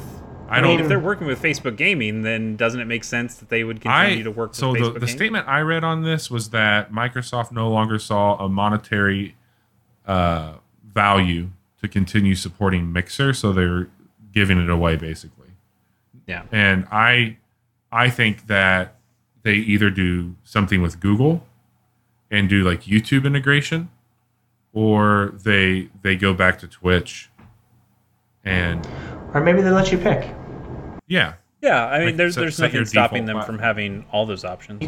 You can download the Twitch app and stream to Twitch from your Xbox right now. It's just not baked into the operating. A couple quick last news stories to talk about. We also got a new Smash Brothers video, not a direct exactly, but got a new Chase, Smash Fighter. I think the most interesting part about this was not Min Min, who seems all right, but the glimpse into the home life of Sakurai. Yes. That Specifically, Bobby, the his two two TVs TV owning ass. Love it. with like every console. Like, he had like Super Famicom, Wii U, Wow. Xbox One. He's one of 5 people in Japan who owns an Xbox One. You know, he cleaned that apartment right before they started shooting. Yeah. Like it was a nice looking apartment. Just had like this little couch out in the middle of nowhere with a couple little pillows that are hiding new shit to show. But yeah, they did give a little glimpse, a little pan over to see that he's got 2 TVs, which was just so adorable when he was talking. Like, sometimes he likes watching TV when he's playing a game, or if he has guests over, it's nice to be able to play with 2 TVs. Yeah, and it's like, you beautiful man, what do you like? You never see that home. Don't lie to us. You're at the office forever, killing yourself. Oh man! But yes, we did get the new Smash Fighter, which is Min Min from ARMS, a game that none of us have played. no, not once. But also is kind of the perfect Nintendo property that should show up in Smash Brothers. Like this it's a fighting game. The characters have wacky abilities with these Stretch Armstrong kind of arms, and in some cases legs or even hair. And we all thought that it was going to be Springman or Ribbon Girl, I think is her name, because those are kind of the main protagonists. But Sakurai said, yeah, the creator of ARMS just said, yeah, you should do Min Min. Min Min's the best. He's like, yeah, fine, we'll do Min Min. And she seems neat. I mean, she's all about ramen. Her arms are kind of like ramen noodle strands that spring back and forth. She has the ability to switch her arms, or switch one arm at least in this game to different configurations. So one arm is always going to be kind of her signature arm that has the dragon head that's able to kind of shoot beams out of it. So the dragon head itself is like a punch, but then it will also do extra damage if it connects with its beam. But then her right arm, you can switch to like this longer range kind of spinning disc looking glaive kind of thing, or a big powerful hammery electric thing. I forgot the names of all these things. Or have a second dragon arm, and she works a little bit differently. She doesn't have special attacks exactly like other ones do, where A's are all of your smash attacks, and then the B button does all your specials. Instead of that, she just throws out combos with her 2 different arms, and it seems like she's got some really cool moves. It's been a long while since I've played Smash Brothers. Johnny, I think you said in your household you guys go back and play Smash every once in a while? Yeah, we've played a couple times in the last Have you played with any of the new guys?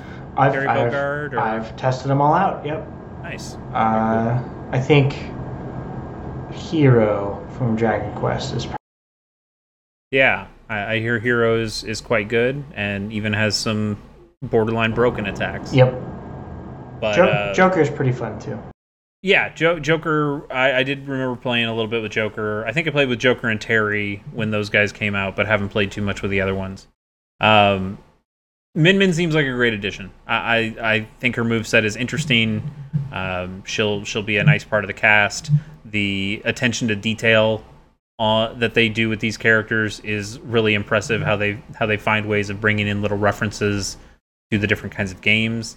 I could easily see Min Min playing as a very quote unquote Smash Brothers type character.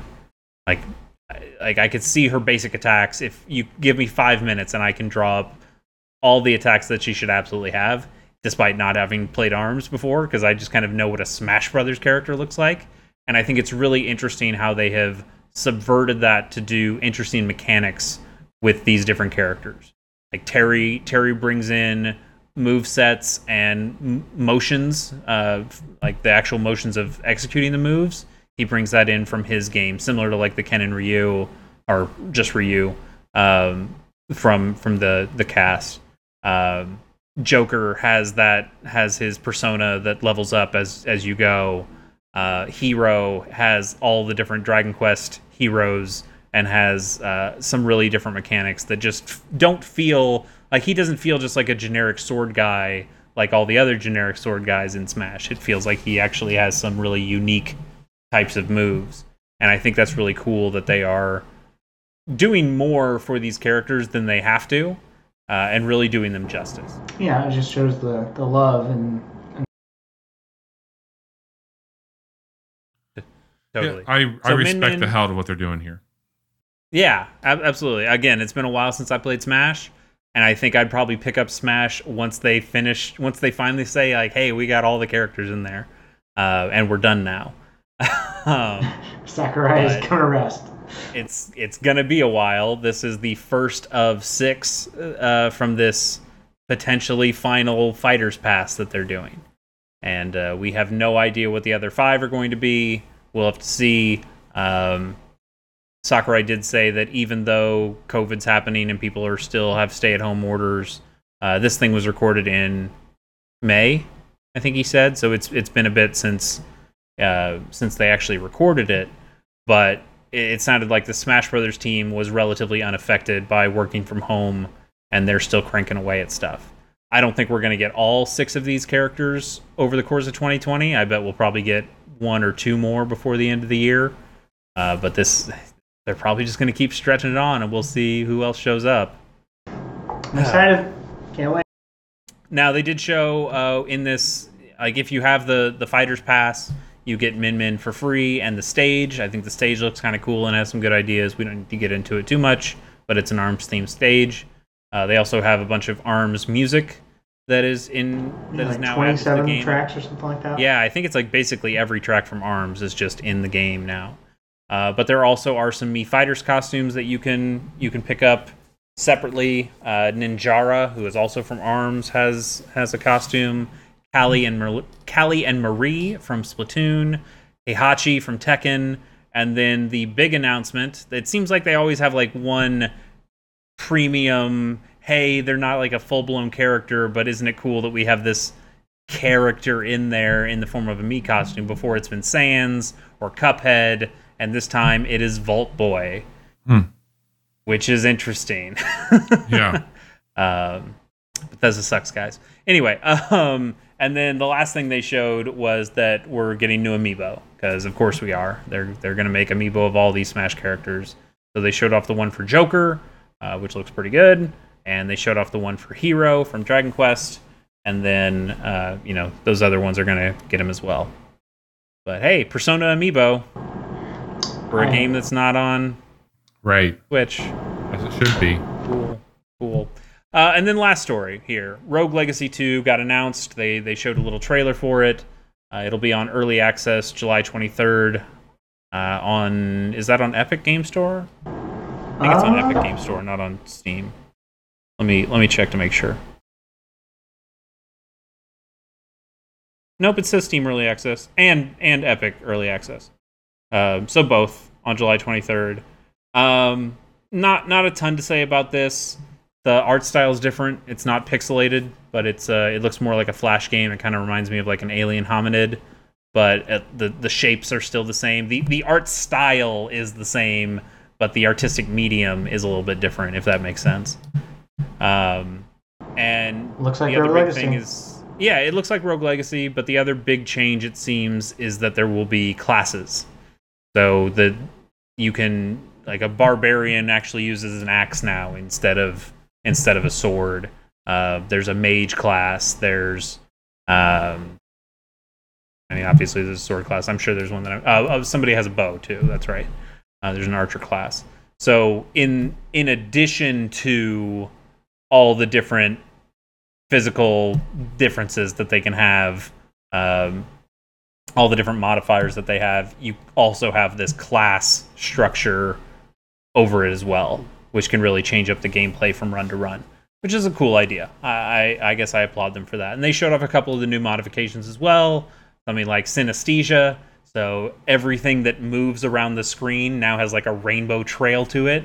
And that looked nutty.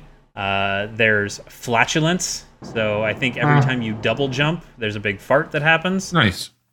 That's yeah, absolutely. Who wouldn't love that? Great. So some cool things with that. I love the original Rogue Legacy.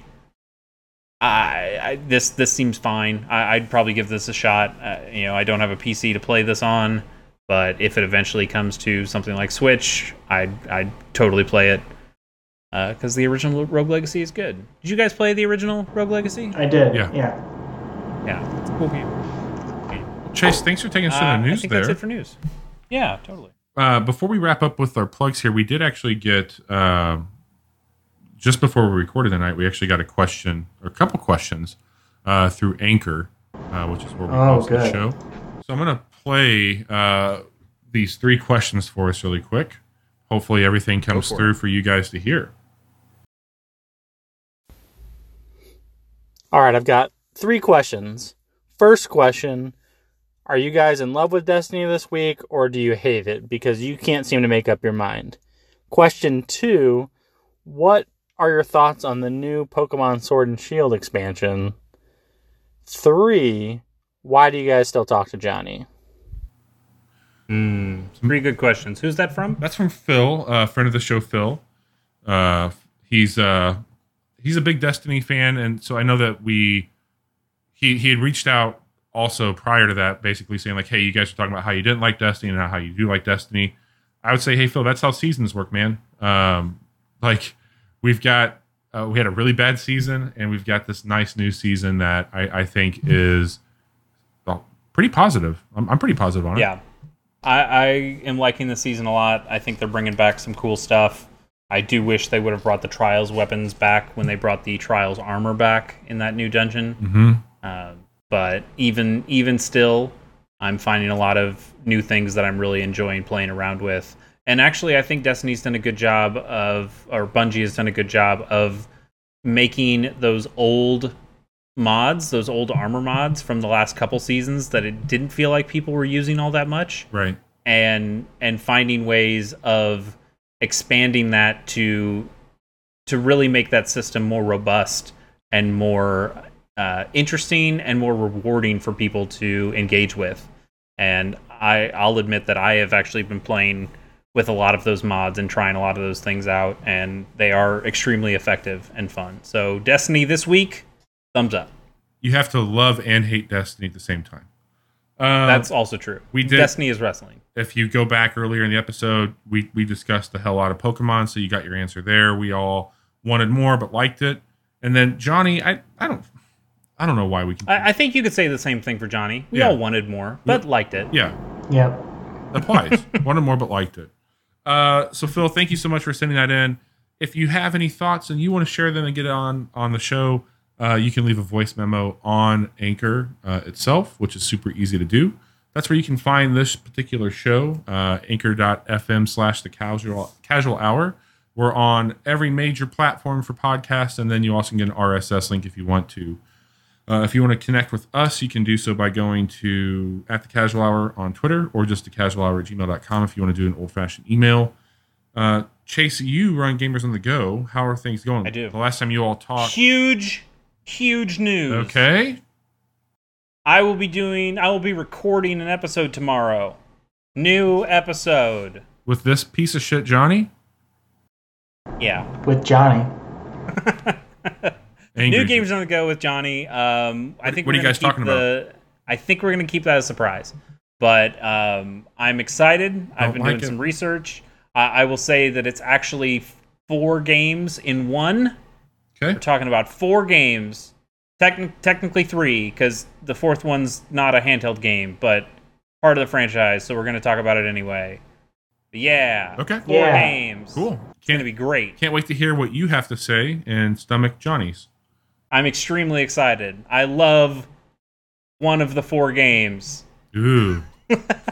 Johnny, what have you been playing with your son?